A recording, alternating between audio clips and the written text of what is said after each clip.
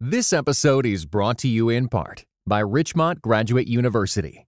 The field of mental health counseling is growing rapidly. Richmont Graduate University can equip you to become a licensed professional counselor, integrating your faith into your clinical practice. Programs are offered in Atlanta, Chattanooga, and online.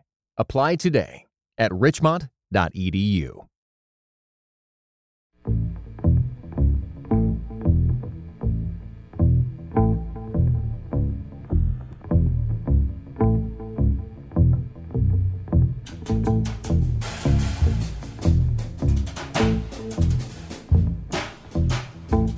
John Raymond is a jazz trumpet player. He's worked with some of the jazz world's most respected names, including Billy Hart, Orrin Evans, Kurt Rosenwinkel, Linda O, and more. His albums have received glowing reviews in the New York Times and Downbeat magazine, and Downbeat also voted him as a rising star in their critics' poll.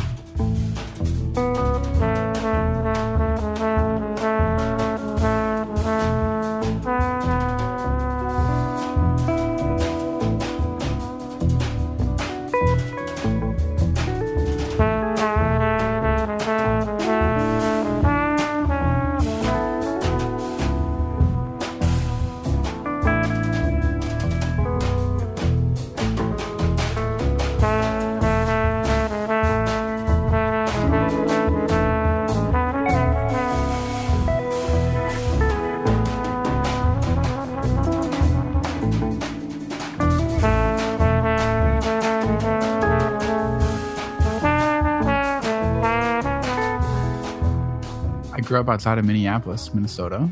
Grew up actually in a Lutheran church, and sort of That like fits the cliche, right? It's the Garrison Keillor story. Yeah. Absolutely.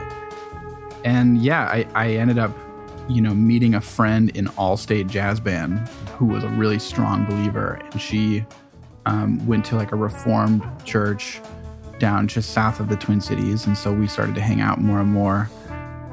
She invited me to like a winter conference or something that they had for their youth group. And I think that was kind of like the moment I was saved and that God began something much more like clear in my life.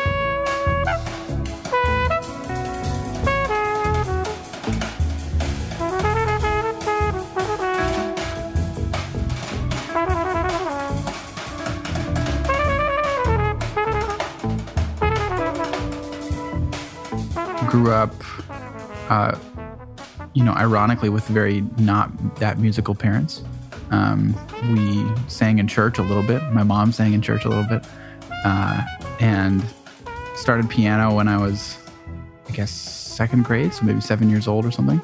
And started playing trumpet when I was in fifth grade, so when I was 10. Ended up going to UW Eau Claire in Wisconsin for my undergrad. Which was in trumpet performance, and that was actually mainly like a classical trumpet degree. Oh, interesting.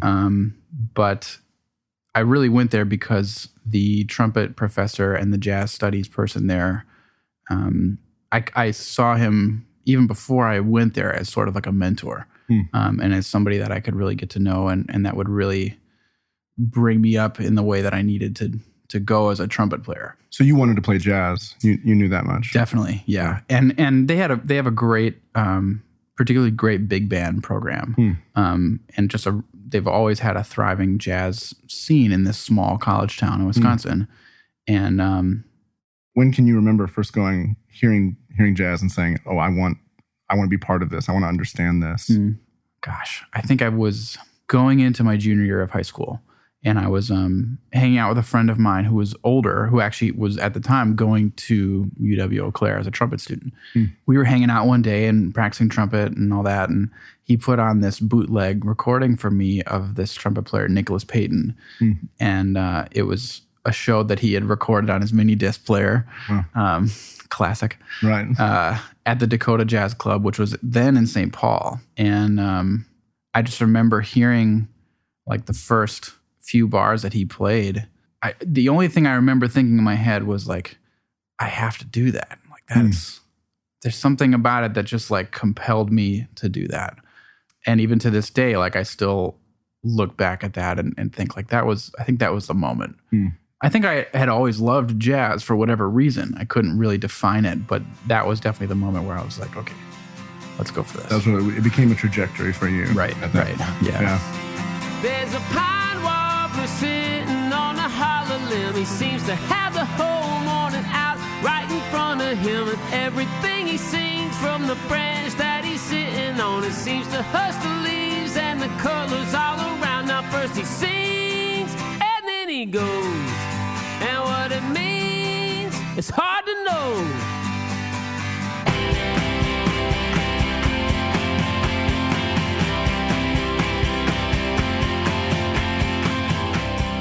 From Harbor Media, you're listening to Cultivated, conversations about faith and work. On today's show, John Raymond and I talk about making music, about meeting your heroes and playing with them, trying to make it in New York's elite jazz scene, and keeping your faith in the midst of it all. It's a great conversation with a truly unique and gifted artist. So stay with us. Now why can't you stay with me? Why don't you tell me? 'Cause it makes a fool of me. Eden was a garden, you know. The birds were in the trees until the place was gone. They scattered to the wind and then they just kept moving on. The world of the arts can be an intimidating place for a lot of Christians. It can be pretty progressive and, in some spaces, pretty hostile to believers. But early on, John made a connection that helped give him a sense of plausibility about being a jazz musician and being a Christian. Probably my best friend to this date was actually a professor at the university. And even I think it was my freshman year, I went up to him at some point, and being the naive freshman that I was, I said, hey, I hear you're a Christian. Can we get together? And we ended up meeting pretty much every week after that for the rest of my time there, which was, probably like 4.5 years, where we got really close, and I ended up getting really close to his family, and he was a best man at my wedding. And I didn't feel called away from my pursuits, and I felt like God was calling me to continue to go deeper into that. And that led to these other friendships that have been super rich for me. It's to have somebody who's there that's in the world vocationally, like it gives you plausibility as a person, as a Christian, to go, you can be a Christian, you can do this. Totally. Exactly. Yeah. Because in the arts, sometimes that's a scary thing to go, not only do I want to do this, I want to do this deeply. I want to do this, You're not a Christian trumpet player, right? Though there were those things. Right. Phil Driscoll, does that name ring anything to you? It does. It rings a bell, but he was like the Christian trumpet player guy. He would go around. Yes. And I think my trumpet teacher in college had told me about him. Yeah. This is literally like flashbacks, because my parents had these grand visions for me of getting college scholarships from playing playing trumpet. And so they would go around, and he would it was like a crusade, and he would play these with like backing tracks and stuff. I've heard all about this. Fantastic. I'm sure he's on YouTube. We'll have to look him up at some point. All right, so enough of that. So when did you move to New York? 2009. Okay. Right after I graduated from UW Eau Claire. It was kind of like New York, center of the jazz world. I'm going to go there. I'm going to go take a swing at it. Largely, yeah. I mean, I actually checked out New York and some schools in New York for my undergraduate degree. And I ended up kind of just not getting a good feeling about it. Or I actually remember visiting New York with my dad when I was a junior in high school or something, and thinking like, I don't like this place. This is weird. And then I think the more I got into being a jazz musician and what that was, I wanted to be immersed in it. So you moved here in 2009. I wonder, first off, I imagine it's like a pretty intimidating thing to show up and be like, I'm the new trumpet player here in town. And looking at where you are now, the records that you've made, the places you've been written up in, that sort of thing, you're a part of the scene now. Mm-hmm. When did you know you were part of the scene? Oh man, good question. And I guess what was the journey like getting to that? Yeah, to that point. I think like a lot of people do when they move to town, you have a certain foundational understanding of jazz music or how to improvise or what. The canon of jazz songs that there are. But you don't really know what you're getting into until you're here and you're in the thick of it, and you're surrounded by not only like your peers, but also like your heroes that all live here and are playing with you or after you play or whatever. Or you can just go see them any night of the week whenever you want. You know, the bar is just raised immediately, as you can imagine, you know. Yeah. And so it took me a while to really get my feet under me. Maybe longer than others, I'm not sure. I've always kind of felt like I'm a late bloomer in a certain way. But to answer your question, I think it probably took me like at least 4 or 5 years to really feel like I was part of a community and a scene. And I think I always knew that I belonged here, but I think it took me a while to eventually have that sort of confidence of like, yeah, this is who I am. This is what I do. And I'm surrounded by other people who think the same way.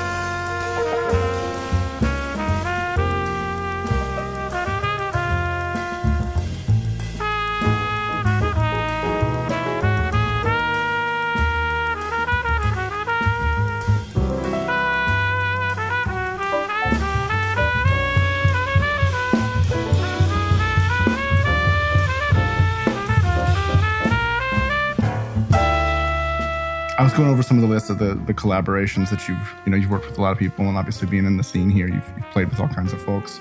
I'm curious, like, who has been, were there moments where it was like, getting to play with a hero or getting to play with somebody, what have been some of your favorite collaborations over the years? Well, I remember one of my first experiences coming to New York was like a lot of jazz musicians do is you'll move here and you'll immediately get into the jam session scene, which all happen midnight and after till who knows when. And, I remember for whatever reason meeting this saxophonist named Tavon Pennicott, who had just moved to town. I think we figured it out later. We moved to town the same week or a few days apart or something like that. And we ended up just kind of like clicking and hitting it off. And we would go to sessions together. And Tavon, when he would play, would like bring down the house every single time. And then I felt like I would get up and I would play, and I just like couldn't do anything. And I look back, I would, I'd like get done taking a solo or something and just realize like, what am I doing? Like, I didn't have any sort of reaction similar to what Tavon got. And I always kind of looked at him as a sort of this person that I was always trying to learn from as we were hanging out together. And while we haven't played a lot, maybe in the last few years, I still think of that friendship with him as somebody that will always be memorable to me. And he always kind of has a special place for me. Yeah. And then, there have been times for me where I've gotten to like you said, like work with and play with heroes. One guy I think of is drummer Billy Hart. And, Billy, I think, is 75 at this point. And, one of the last living legends of the music who, I remember, the reason I got to know him and play with him was I did a record with him a couple years ago. And it was sort of set up and coordinated by this teacher of mine, John McNeil, who goes way back with Billy. John is also like a really veteran, sort of underrated legend in the scene, I think. And trumpet player as well. Right? Trumpet player, yeah. And, when we were talking about who to have on the record, he was like, well, how about Billy? And I remember thinking initially like, I don't know, And then the more I thought about it, I was like, John, like you would be an idiot to not do this just for the opportunity of like getting to have such close interaction with somebody who, we always talk about as jazz musicians, like trying to understand the history of the music. Well, like he is the history of the music, or like he made the history of jazz music. Right. And so, I just remember that feeling I had when we first played together, which was in the studio. We didn't even really get a rehearsal. And, I felt like I was immediately connected to this lineage of jazz music that I didn't feel that before or something. And that was such a special experience. And getting to play with him after that it's been some of the most memorable gigs I've ever had, Yeah.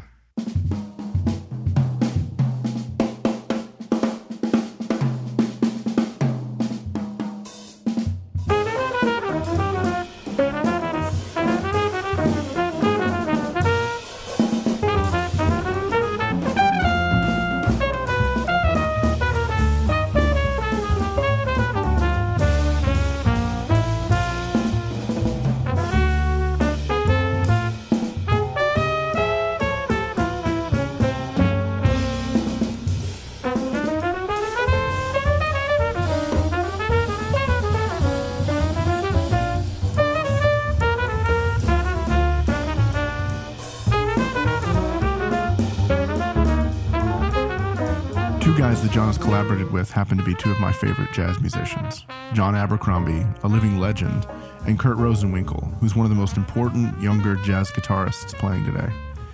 I asked John about working with him. Abercrombie was somebody who I got to study with at SUNY Purchase, which is where I got my master's, which is just outside of New York. Yeah. And we ended up with the big band at school. We got to perform with him a couple times. And that, he's just a real special musician. He's funny. I mean, I remember taking the class with him. It was a composition class.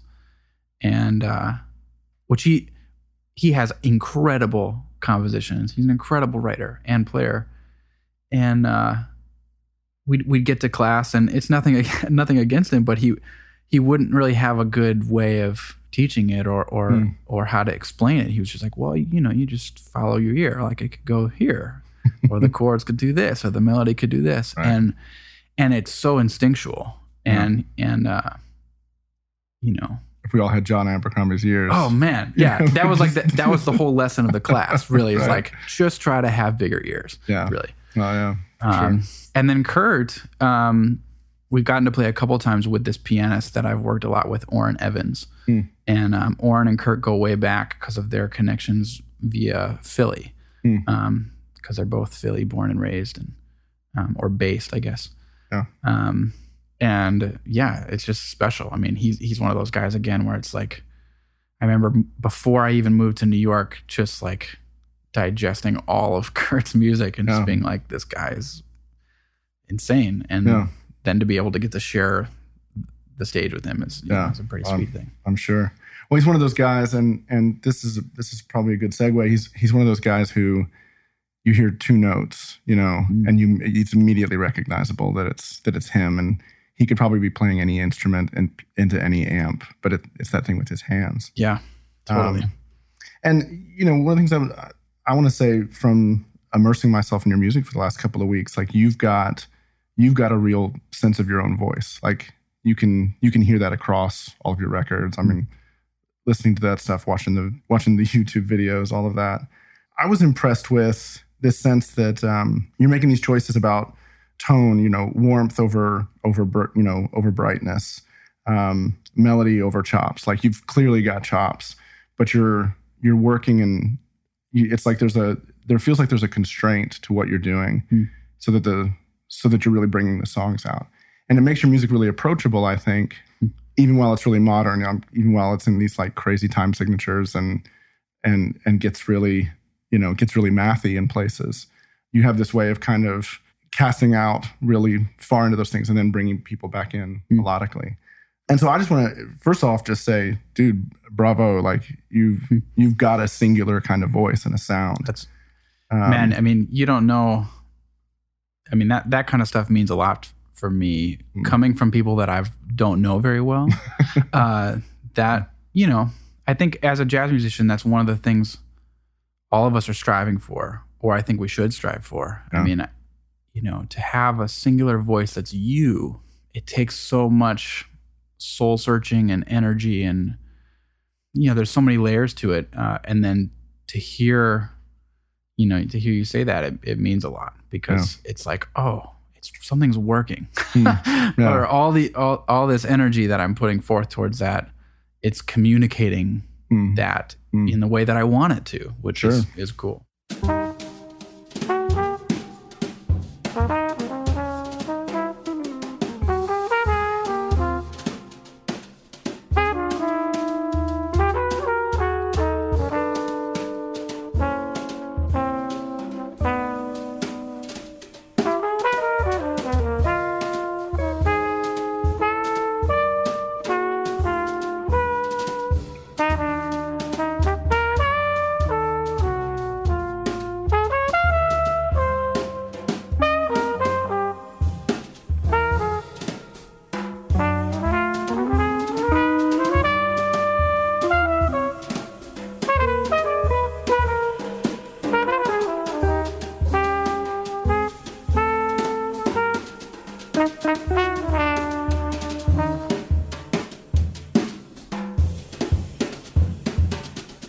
There's a certain courage required in that too, right? Like saying, I'm going to make my decisions. I'm going to press into that.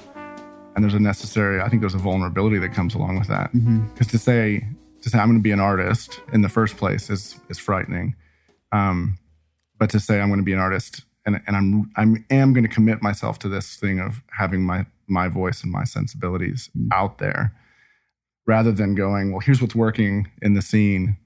I'm gonna do this, right? Because you're playing with this, like the story you told earlier about you're playing with this guy and him lighting up the crowd. Like I have a friend that's a jazz guitarist that says like he actually hates playing those kinds of sessions where it's just kind of where it's chaos. I do too.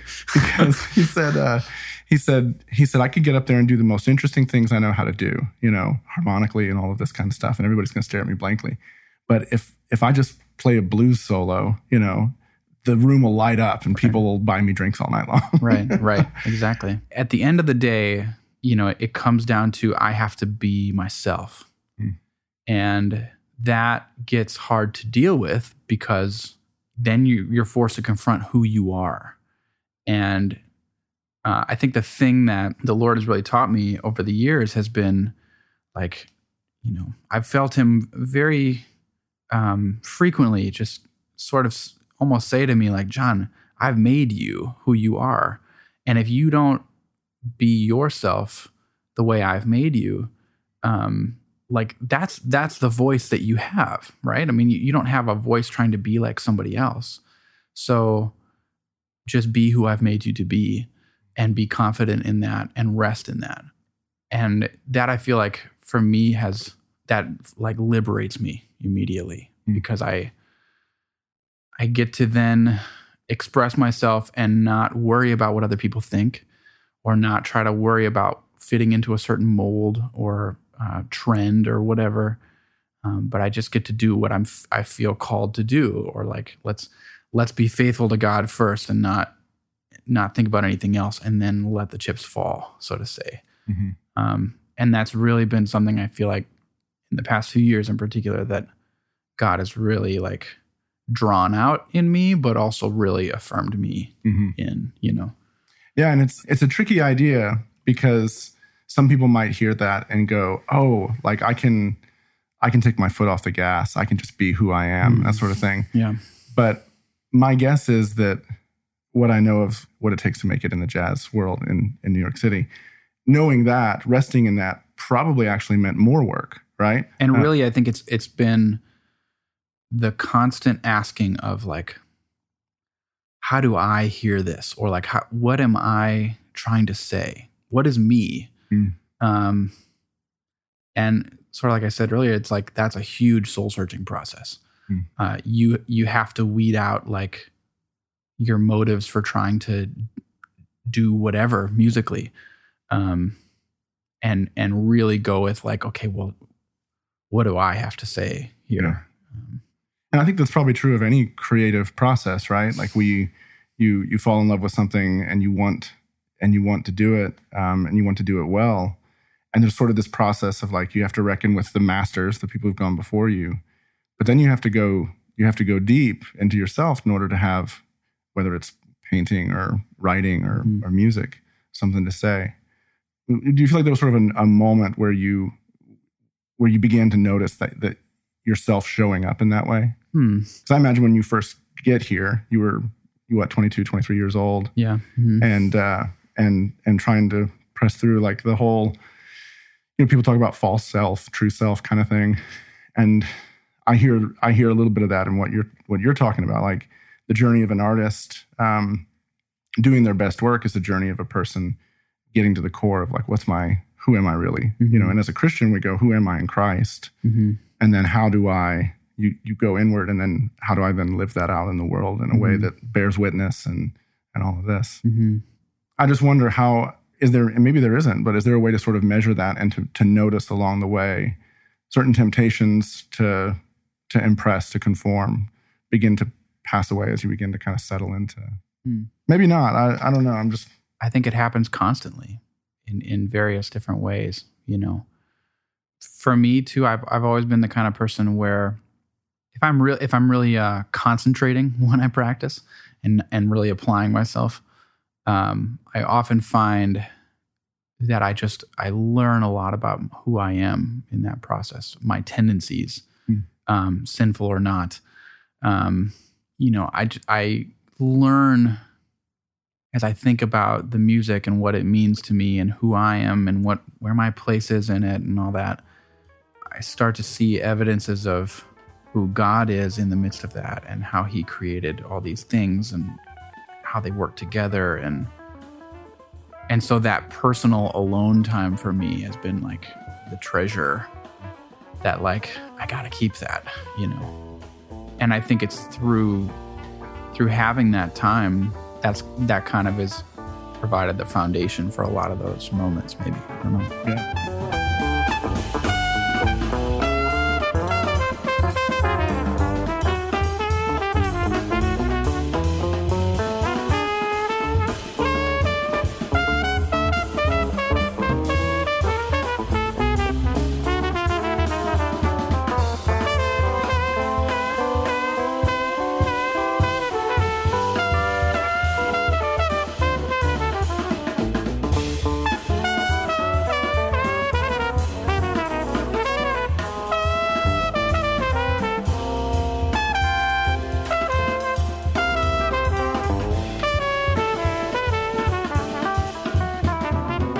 The more I have dug into the music, the more I see these like crystal clear evidences of who God is as an improviser. Part of the core of improvisation being this idea of being in the moment, being spontaneous. Just all the ways that to me reflects like, man, this is who God is and how he's made everything all the time for, since the beginning of time. Like, he has created this in the similar way that I'm creating it now in this moment. And I get to like experience that in that very tiny moment. Very particular experience. Yeah. Yeah. So I feel like there's so many analogies for me that have popped up over the years of just seeing like, this is clearly a music that like God has ordained to be what it is through men, believer or not. And it's a beautiful, beautiful thing. And it can like connect with you as a listener and as a musician on a really deep spiritual level even, which is mind-boggling to think about, like to think about like sound being able to resonate with us in a certain way that it gets us to think about certain things or it gets us to feel certain things, and to be able as an improviser to have the chance to like sort of take an audience on a journey, if you will, of we don't know what's going to happen next and you don't either, so let's go together, let's see what happens. And just that kind of trust and that kind of moment that you get to share with the musicians and with the audience, it's like really special, you know? That is uniquely what makes jazz in particular special. Dan Seidel, an art critic friend of mine, once said like, art is always a gesture of the artist that's and the goal of it is to make you feel something. I'm going to reach out, I'm going to make you feel something. I love what you just said about jazz, which is this sense of like, we're gonna do that, but we don't even necessarily know where it's gonna go. Like, and it's this art form where, you know, in creation, these things are happening over and over again all the time, but they're never the same. You know, there's no two trees alike, there's no two people alike, there's no two things. And improvisation seems to kind of work that way. Like, at its very best, it's these particular experiences that, you can put them on a record and you can play the record over and over again, but in a sense that moment's gone. And I don't know, it fascinates me as well. Yeah. I'm curious, has there been a time, you know, being a Christian, living in the city, doing what you do, has there been a time where your faith has sort of directly caused conflict or trouble, or, you know, have you experienced pressures? Obviously, culturally as a whole, we're in a very different place. As you know, believers are in a very different place than we were 20 years ago. I wonder if you've experienced anything there. One thing that God has taught me with all of that over the years is, one, that people here, musicians, respond to excellence. They respond to you being serious about what you do, and if you are, you at least gain a platform to have a conversation with somebody, even if it's just saying hi. You know, I have friends who've moved here who would go and get into the jam session scene, and I would ask them later on, like, how did it go? Like, you know, how you doing? Like, how's life? And they would say, like, man, it's really hard. Like, nobody will talk to me. And it's because, again, for better or for worse, a lot of the musicians here, they base their friendships off of, can you play? Do you understand this music? Which, you know, has ultimately, I think for me and for a lot of my friends and people I'm around, has elevated how we think about the music, and it's needed to, which is a beautiful thing. But I think this whole process, and I guess what I'm trying to get at, is these relationships have happened and formed for me and continued over a number of years. And it's been such a longer process than I imagined. And that's harder, you know? And I think ultimately with the people that I'm closest with, a lot of them, we've had some great spiritual conversations together that I like treasure those moments.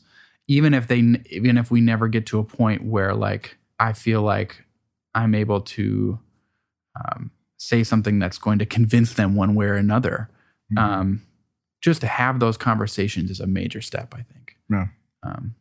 I was also going to say too, you know, there's another moment that I think of for me. I had released my first record. It was like 2012, and the record was called Strength in Song. It was a lot of like original compositions, definitely like sort of Christian themes in the titles. And even the last track on the album, you know, I think is like Psalm 37. And it's basically like this musical vamp while I'm having a conversation with our then pastor at the time about Psalm 37 and how it applies to me. And I was working with a publicist at the time. And to this day, I love this guy. Great guy. And we have a good relationship. But I remember him asking me or saying something to the effect of, you know, just need to put it out there. Like, this comes off very strong to the press. If you're making an overt statement like this, that can help or hurt you. And I think for a few years after that, that kind of like made me go inward and made me be like, okay, well, what do I want to do that? Do I want to go overt or do I not? And I think I'm still finding my place in that. I've connected a lot more with somebody like C.S. Lewis, who writes Narnia, and we all know there's Christian themes, and he was a Christian, and yet it's the most amazing children's story in the world. You know, it's like, it's so deep and profound and beautiful, and there's so much beauty and goodness there. And I look at him as sort of and other folks as a model of like, okay, I want to do this tactfully, and I want to do this in a way where I am making a clear effort, and my heart is for making an effort to bear witness to the gospel. Mm-hmm.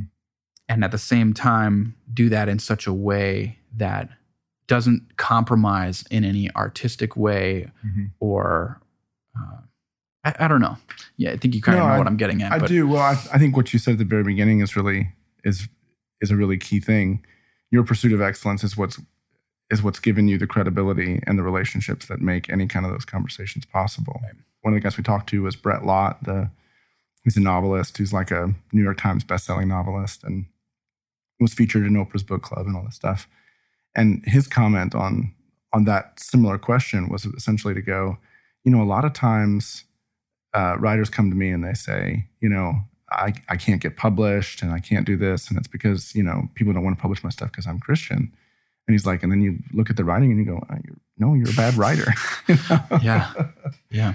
And so I, as I've done these interviews over the last year, like it's a question I ask almost everybody. And I do think we live in weird times. I think it's harder, it's certainly harder to get along with your neighbors.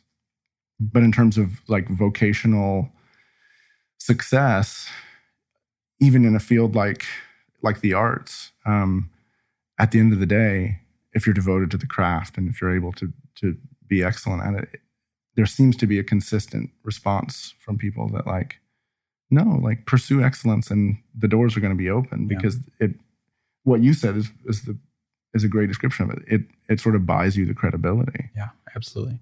My teacher would always say that in college too. This trumpet professor at UW Eau Claire, he would always say, like, John, if you want to have influence, you have to play well. And I never really got it at the time. And then years later, now I'm like, man, he was so on the money. Any sort of influence comes from excellence. Otherwise, why would people want to listen to you or hear what you have to say? Shortly after we talked, John and his family left New York City. He took up a teaching gig at Indiana University, which is a truly great school of music. He has a new album due out next year as well. You can find links to John's music in our show notes, including some videos that I highly recommend. Now first he sings, and then he goes. And what it means, it's hard to know.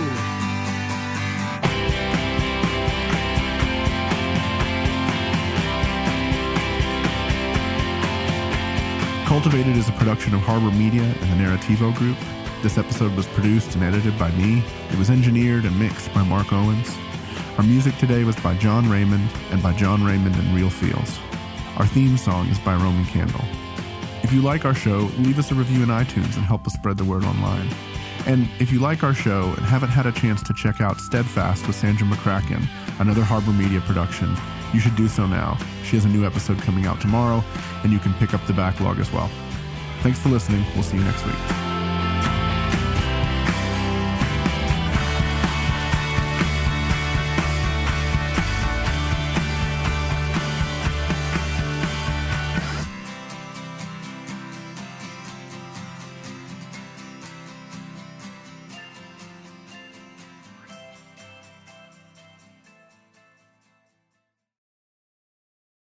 This episode was brought to you in part by the Enneagram and Marriage Podcast, an outreach dedicated to bringing joy, strength, intimacy, and purpose to couples seeking growth.